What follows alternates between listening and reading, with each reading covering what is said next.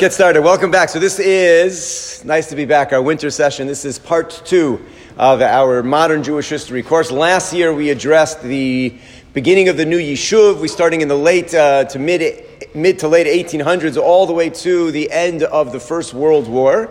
And this year we'll pick up from the end of the First War, hopefully get to the founding of the State of Israel. One of the difficult tasks that we'll have over the course of, particularly tonight, but then throughout the rest of the courses that we'll address, if we were to use the analogy of the birth of the State of Israel literally as a birth, we would be these last 30 years from the end of the First World War to and through the Holocaust, and then those last 3 years leading into 1948, we would be deep into labor as far as describing the birth of the state. And it was a tumultuous time. It was difficult to put into words and describe all of the different factors going in that gave rise to the State of Israel. Particularly tonight, what we're going to address is Palestine under the British Mandate, or it was often called Mandatory Palestine, which is a confusing title for, I know as a teenager, every time I would hear that phrase, Mandatory Palestine, not really understanding like what was so mandatory about it, but it just meant it was Palestine under the mandate of Britain.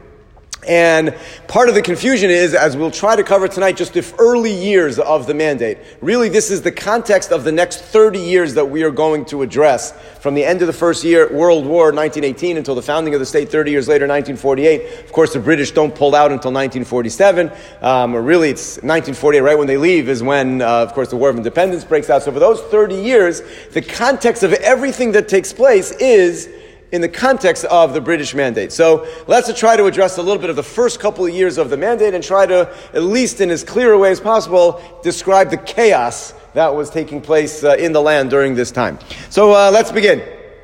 Let us begin. First of all, just some numbers. Let's start with population. At the beginning of the war, there were about 800,000 residents in the land of Palestine in 1914. About 80,000, 10% of them are Jews. The war years was, as it was in the land of Palestine for the entire world, not good for population growth. That number shrinks to about 640,000, about 66,000 Jews in the land, just to give a sense of numbers as the war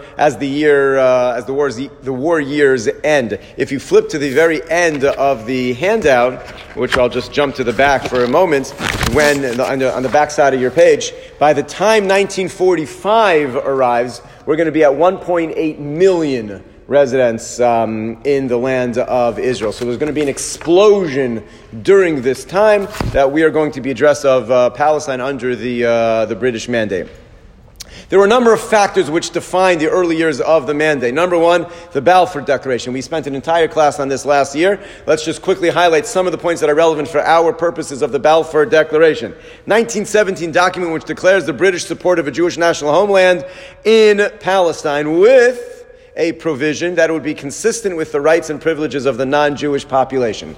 As we discussed, the entire Balfour Declaration is 5, 6, 7 lines, and it does the impossible. It presents a contradiction in which it assesses that the crown, the queen, believes that the Jews have a right and are going to do everything possible to give the Jews the right to establish their homeland, and they're going to take care of their Arab population, which of course was the majority population at the time.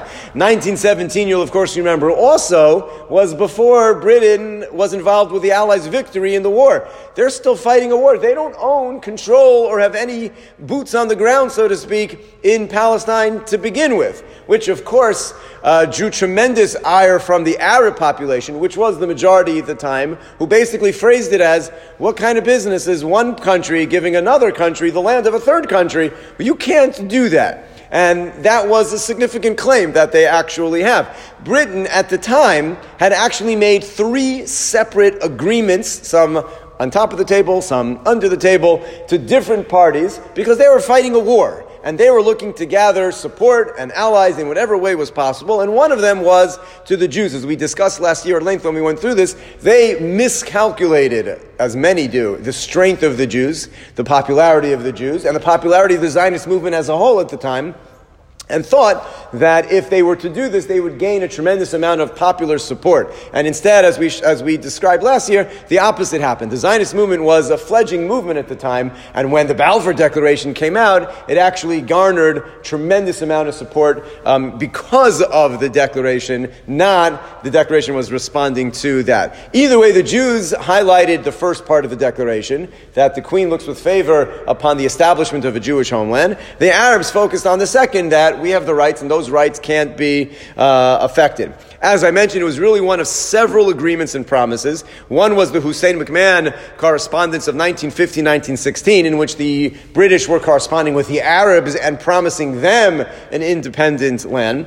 The declaration itself had little to no detail about how exactly are we going to create a Jewish homeland in an Arab land.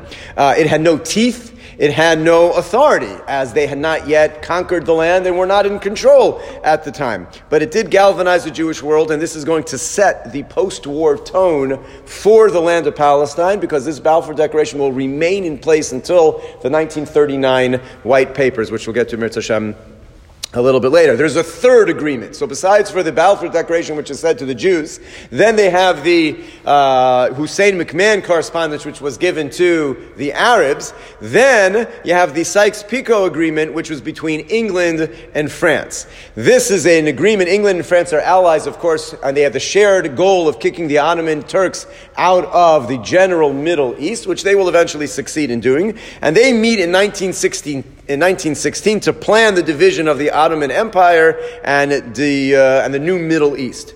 Now, this plan goes through 3 revisions. We could spend, if this was a pure history class, it would be a fascinating study actually to go through the maps and all the different permutations of what England and France were deciding to do with other people's lands. They had this, and then they had a second reiteration of it, and then a third reiteration of it, and then there were side deals, and then there was Russia. It's a fascinating study, but it's not relevant to our study of Jewish history, other than to know that England, as much as they promised the Jews a homeland, had lots of other promises to other countries and created literally a mess. There were 3 revisions to the Sykes-Picot Agreement. In 1918, following the war, it gets a third revision. And the basics, what's relevant again to us, would be England is going to take Palestine, Jordan, and Iraq. When we say Palestine, it was a much larger area than the little sliver of what we refer today as the modern state of Israel. It was a much larger swath of land. And the French were going to take Syria and Lebanon. Now, it should be noted, neither Jordan nor Lebanon existed at that time. There was no such thing of either one of those two places. France was basically going to take Syria and divide up a chunk and create Lebanon. And England was basically going to take the piece of what today is modern Jordan. They took that from this larger area of the Palestinian territory, and they carved out, as we'll see in a few minutes, a gift to King Hussein for his being an ally in their war against the Turks, and gave him a piece of land and called it the Kingdom of Jordan. Those were new concepts, and it's not until the 1940s that they were actually officially instated in the UN as a country unto itself. They were under Lebanon was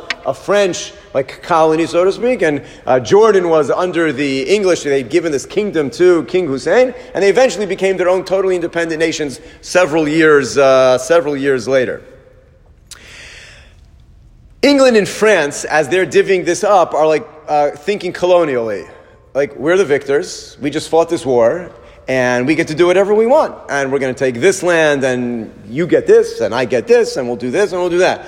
Taking into account the actual local population was irrelevant, because in a colonial mindset, what difference does that make? They're a resource, we've conquered them, and you'll take this and I'll take that. At the same time that they're trying to divvy up all the land, Woodrow Wilson, the U.S. president, who was very invested in World War I, it was when the U.S. joined the war, late in the war, that turned the tide and basically put a swift end to the war, had a totally different approach, and he wanted self-determination.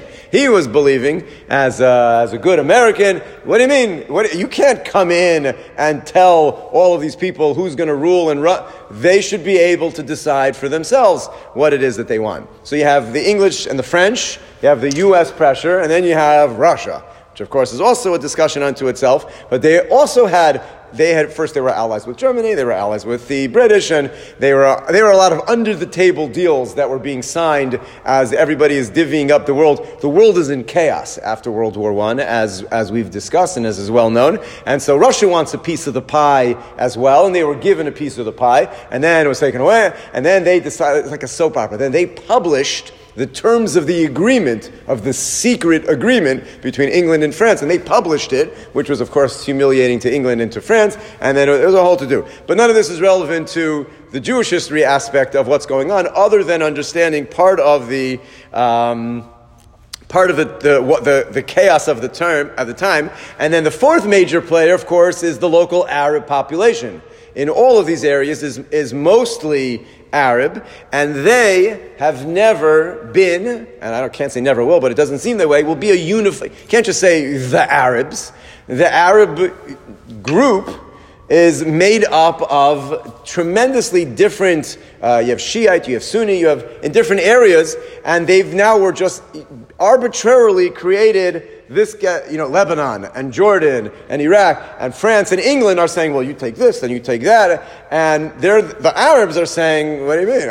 We don't want any of this and we don't want any of you. And to this day, as I was researching this class, I happened to get a kick out of reading like Al Jazeera history reports, like to see like the same story from different sides. It's fascinating. So they are just as angry with the British as they are with the Jews for what happened to the land of Palestine, which they also blame on the Balfour Declaration and the British mandate of who are you coming in and taking our land and helping the Jews establish their land? They're just as guilty. And from a perspective, you're like, yeah, and it's if you're the indigenous people and then new people come in, so you're always going to rebel and resent any other force coming in, whether it be France in Syria or England in Palestine and Iraq and Jordan.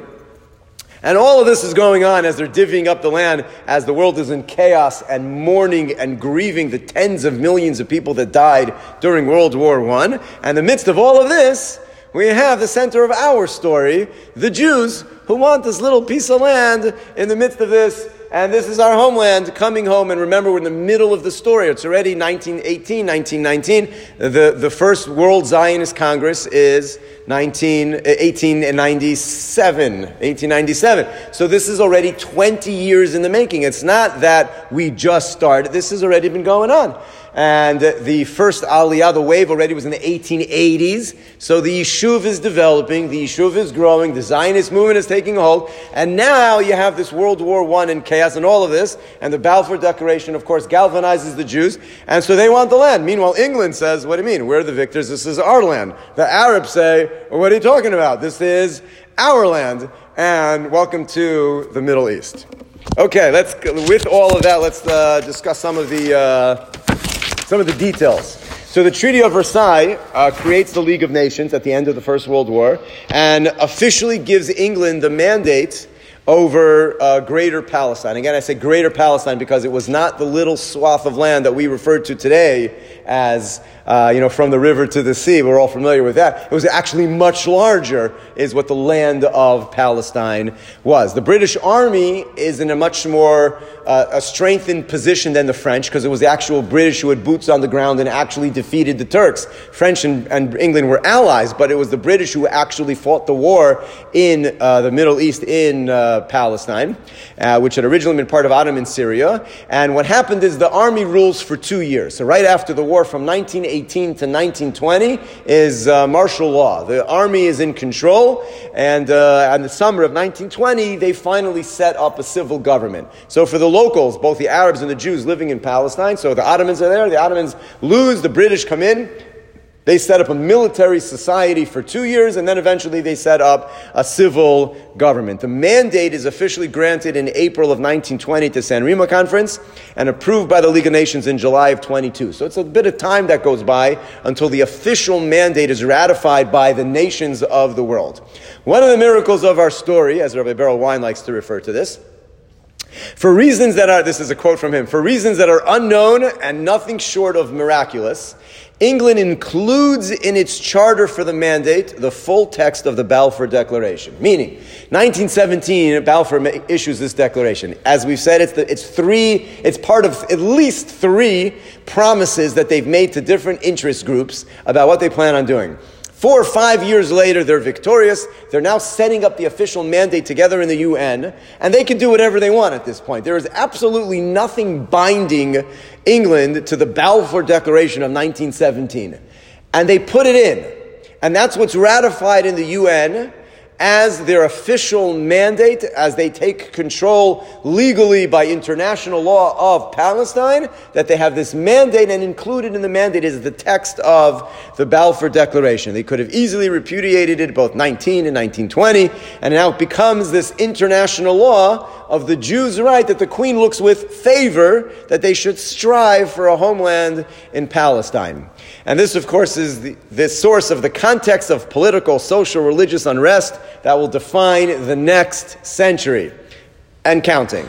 On the one hand, they included it in the charter, and it remains there until the White Papers of 1939, in which they're basically going to say that, no Jews can come, and we'll learn about the White Papers, Mirza Samshun. On the other hand, so they put the declaration into their charter. The mandate's terms also require that Britain has an obligation to conduct its policy in Palestine with the needs of both Jews and Arabs, which includes creating political, administrative, and economic conditions that would facilitate the independent rule of communities under British control, which means their mandate is to also set up an Arab government and an Arab land, which of course we know never happens.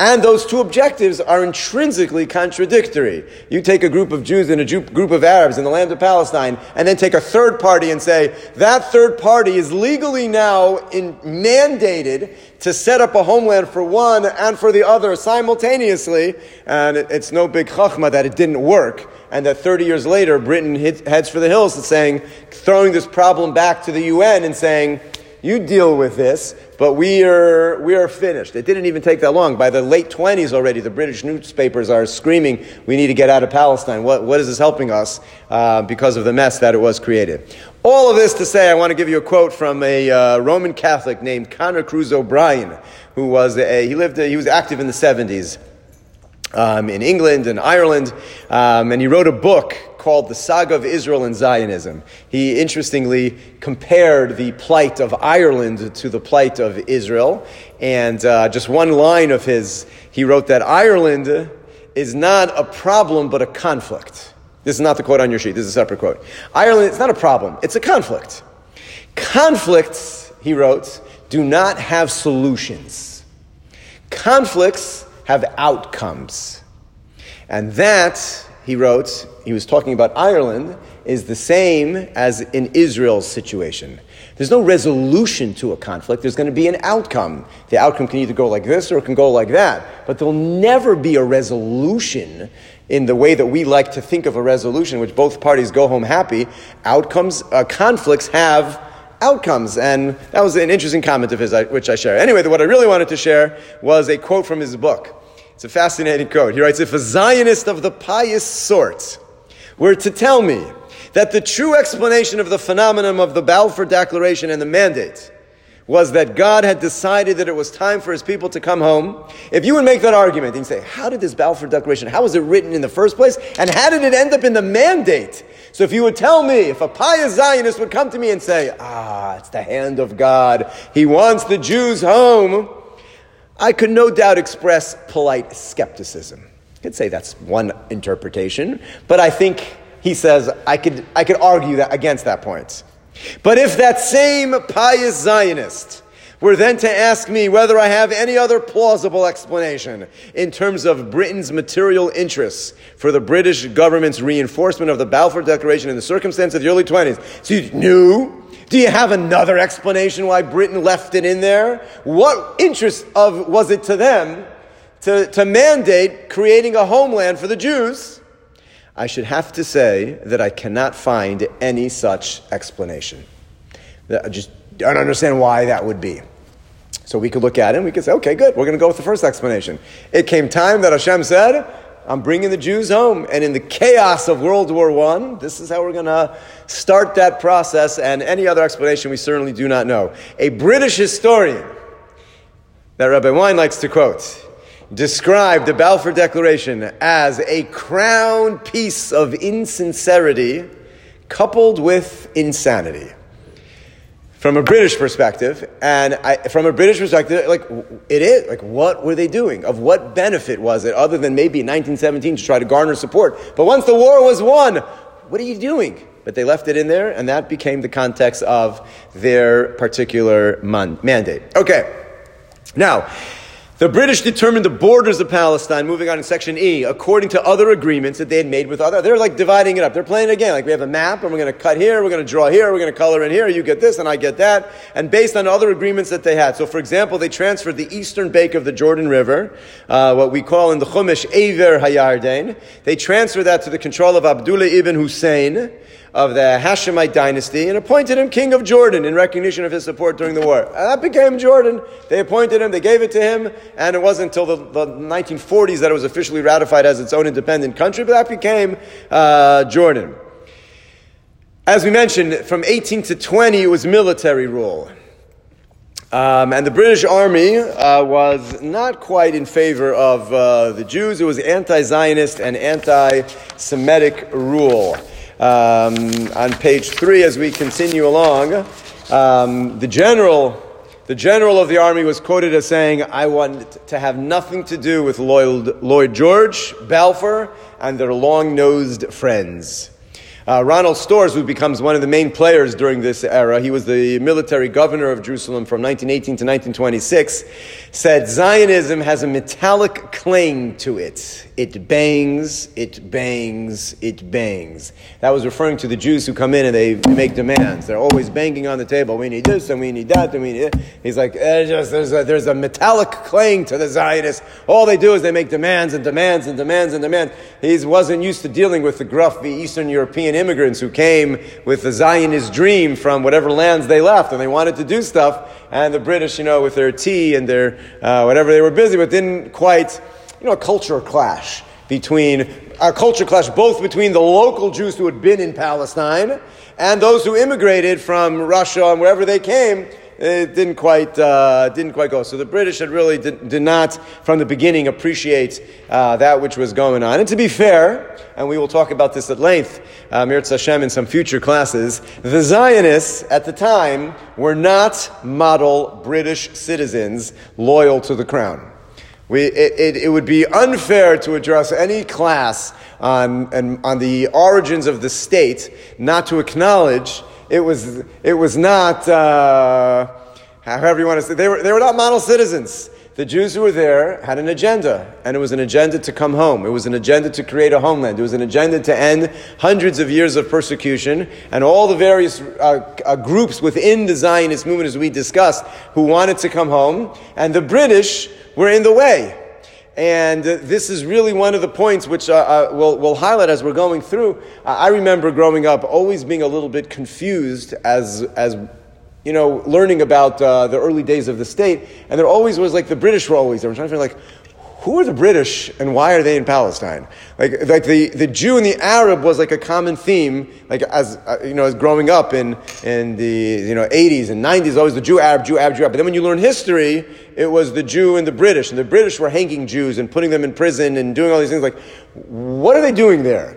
Well, the Jews had the same thought in 1920. What are you doing here? This is not your land. The Arabs, we understand why they don't like us, but the British military comes in and then they don't leave. And they have this mandate, and we thought, thank you very much. Your mandate says to give us a homeland. We're ready, go home. And that created, over the years, as the British would clamp down and make it more and more difficult for the Jews to come, to immigrate, to set up a society. And this is one of the classes we'll learn about, is the difference between the Lechi, the Haganah, and the Irgun. The Jews formed different groups with different objectives and different political strategy as to how do you get the British out. Is it a military campaign? Is it a political campaign? And that was one of the major debates, of course, between Ben-Gurion and Begin and the Lehi and the Haganah. What do you do with the British? So either way, already in the 1920s, it's going to begin in which the Jews who are there, who have a very clear agenda as to what the goal is, and the British are in the way of that particular goal. As it is, the British government under Storrs took two specific steps to undermine the Balfour Declaration. Number one, they banned the Jewish immigration. From 1918 to 1920, you could not immigrate to the land of Israel as a Jew.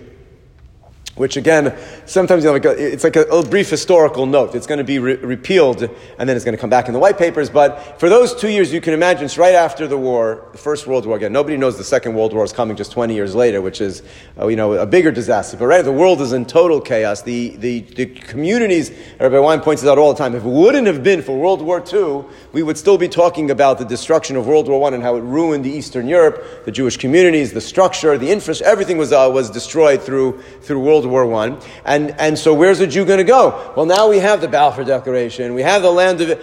That's where everybody would go. And they totally closed the borders from all Jews from immigrating to the land, which again is one of the steps. We find this dance throughout Jewish history, and I think it's important to point it out. I know you've pointed it out before.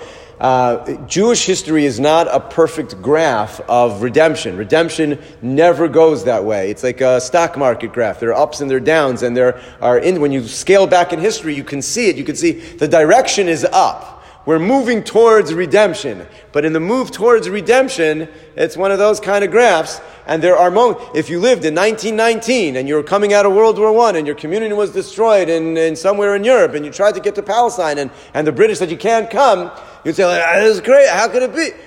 That's how Jewish history, and there's always two steps forward and a step back, and there are some periods of time like that, and it has been like that, and I can't say it will always be like that, but that's certainly the pattern that we have seen. The second thing that Storrs did in those early years of military government was he prohibited all transfer of land. Basically put a moratorium on all transfer of land. Like, the war's over, we got to get a handle on things. No buying, no selling, no transfer. Whatever is, and nobody can touch any piece of land, which in effect closed down the entire Zionist operation. The Zionist operation at that point had two agendas: immigration and land. That was what they were trying to do, to build up the country, and they couldn't do anything. Of course, this was under the authority of martial law and for public good.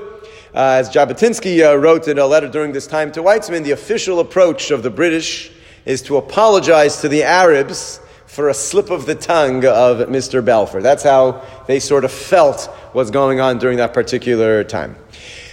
Bringing us to the Arab riots of 1920. Now, that's not one of the numbers that we're mostly familiar with. Arab riots in 1929, 1936, and 1933. There are bigger riots than this one, but this is worth noting because this is, I can't say the first, but it's one of the first. It's certainly the first during the British Mandate period. It was also known as the Nebi Musa Festival, which was an Arab festival, or the Jerusalem riots, these riots were incited by the notorious anti-Semite Hajamin el-Husseini, and the Arabs rioted in Jaffa in Jerusalem. It's unclear exactly how many casualties they were. It seemed from most of these secular sources that I looked at, it was a small number of Jews, ranging between 5 and 10. Some of the more Jewish sources put it close to 100. I don't know. Several hundred were wounded. So it was certainly not as significant in terms of loss of life as some of the later riots that we will have, but it is significant, again, because it's of the first, and because both the Jews and the Arabs believed that the military administration of the British at the time was sympathetic to the riots. I mean, the Arabs believed that they were sort of given permission or authority or a blind eye from the British, and they were supposed to do this, and the Jews felt, yeah, that's what they did, and they're against us, and therefore the British is as much as the enemy as the Arab, just as an example. So the Ronald Storrs, The military governor is cheered on by Arab supporters in their demonstration of Jerusalem. They present him with an actual declaration. And the declaration they present him as is, now again, he's a good Christian. They say it in Palestine, where the Messiah was born and crucified, and which is considered a fatherland by all the world, refuses to be a national home for the people who killed the Messiah and have done evil unto the whole world. This is what the Arabs are getting on the side of stores. Like, this is your homeland. This is where your Messiah was born and crucified. We are the protectors, the Arabs claimed, of the holy city of Jerusalem, so that the murderers of the Messiah should not take home and residence here. Which people among whom the Jews have dwelled have not witnessed massacres and shedding of blood? This is a Jew comes in, it's a disaster, the Arabs said. It's not we're not the problem. Every place where the Jew goes, there are massacres, there's bloodshed. He, of course, didn't realize that, it's the Jew who's been massacred and bloodshedded in every place that he's gone. But this is his argument to get on Storr's good side. The Jews are always the problem.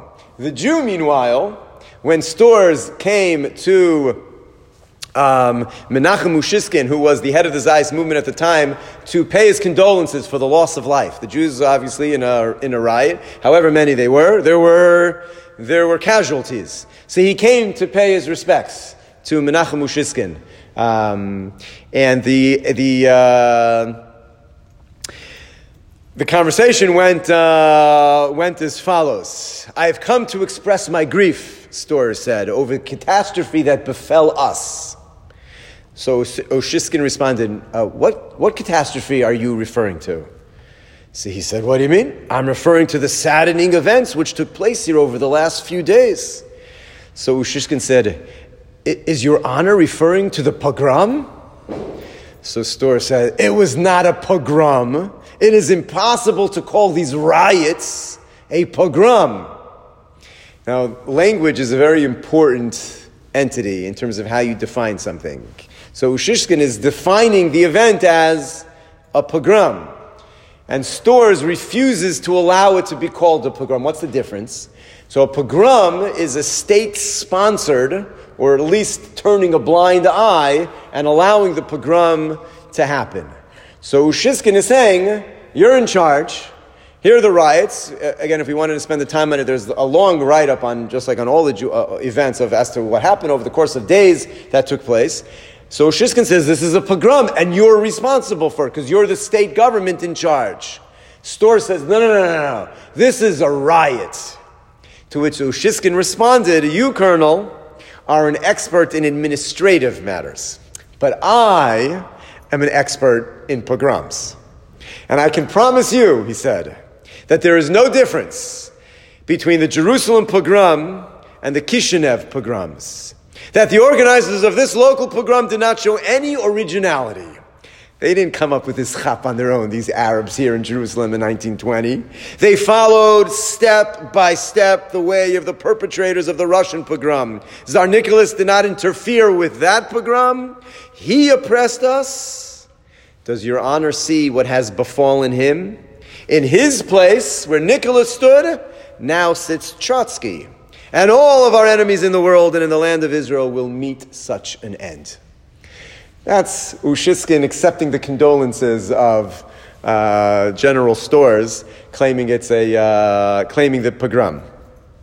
Now, the impact of this riot, was increased distrust with the British, who were not quick to quell the unrest, and they arrested many. They arrested Jabotinsky on weapons charges. They arrested al-Husseini himself, which only increased the Arab quest for independence, which again was part of the British mandate to set up for both their own independent government.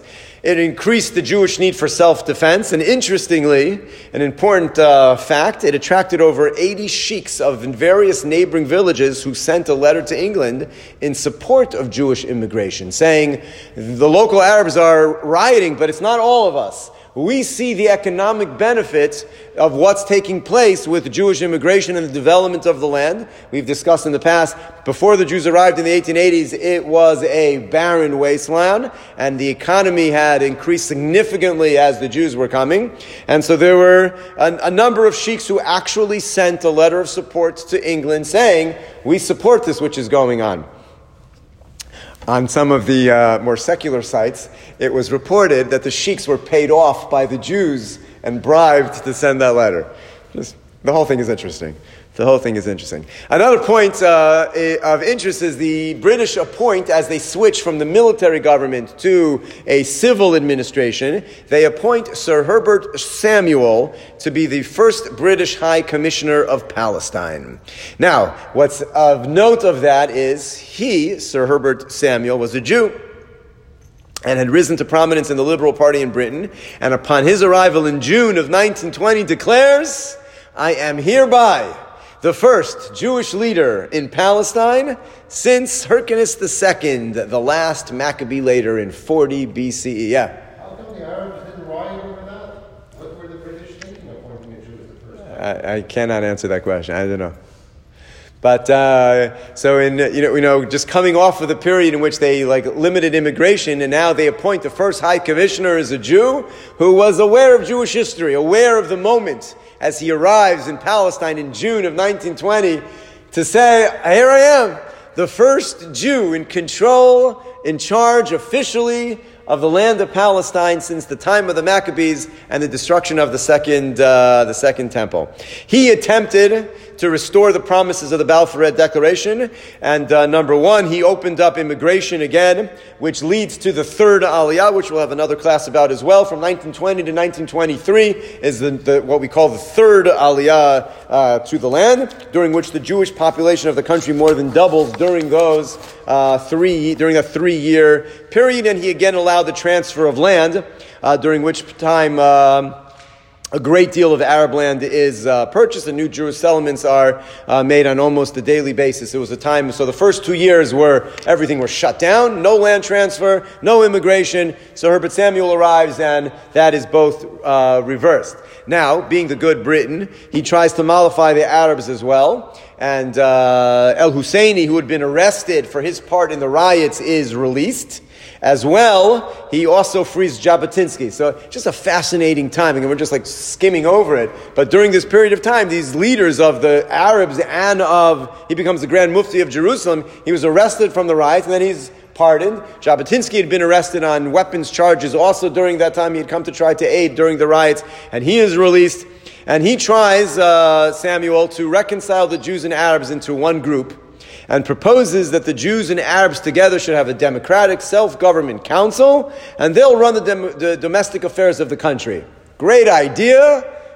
Don't need to tell you that did not work. The Arabs certainly had no interest in sitting together with the Jews, so he withdraws his plan and sets up 2 independent agencies, a Jewish agency for Jewish affairs and a Muslim agency that would run the Arab affairs. However, the Arabs never really got together.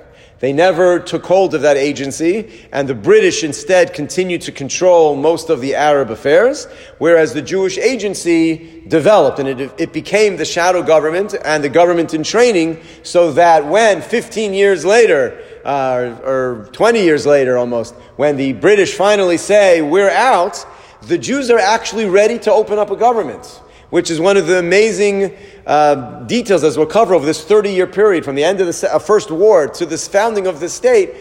During this time, they're setting up all the infrastructure that would be needed, which was originally set up by the British, by Sir Herbert Samuel, which was supposed to be in conjunction with a Muslim agency together with the Jewish agency, and the Jewish agency does take hold, and in 1948 the British leave and the Jews are ready to go. They have all the infrastructure in place. They've had nearly 30 years of building it up to actually be ready to take that apart, to take that on.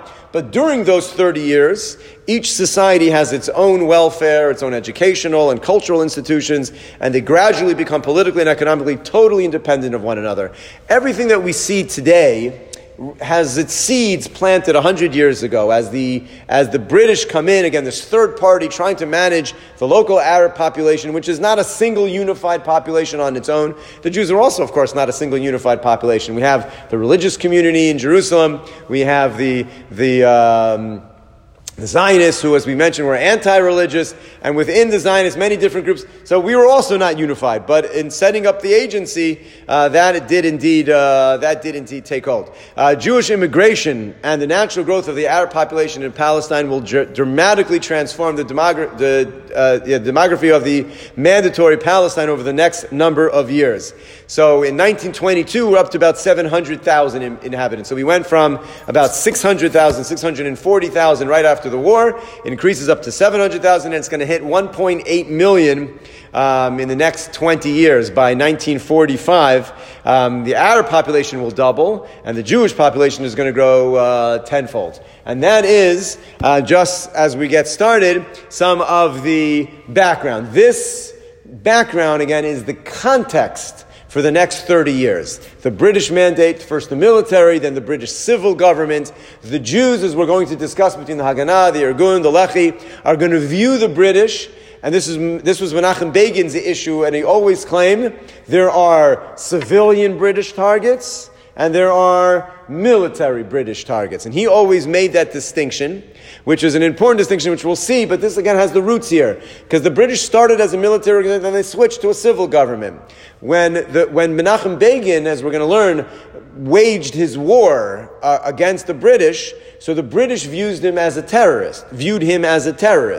And they had signs up all over England for the arrest and the killing of the terrorist Menachem Begin. Begin always said, I never attack British civilian targets. We only attack military targets. This is a war. We'll have to get to how we got from 1923 to 1947 and all the things that go on in between. But all of this is the context of the discussion of the British military moving in, divvying up the land. The Arabs were told they would get a land and a government, and they never did. The Jews had been promised, of course, in the Balfour Declaration, which the English leave in the mandate, and which the Jews, of course, take very seriously. And steps are indeed taken towards that. There is a step back for every step forward, as we will cover. But this context of all of the turmoil going on during the particular time sets our story up for the next 30 years, and Emet Hashem over the rest of the winter, we'll go through piece by piece various different episodes leading from this period of the post-war years all the way through the Holocaust and then the founding of the state, Emet Hashem in 1948. So look forward to addressing all of that. So nice to have people live and in person again, and look forward to continuing future Monday nights.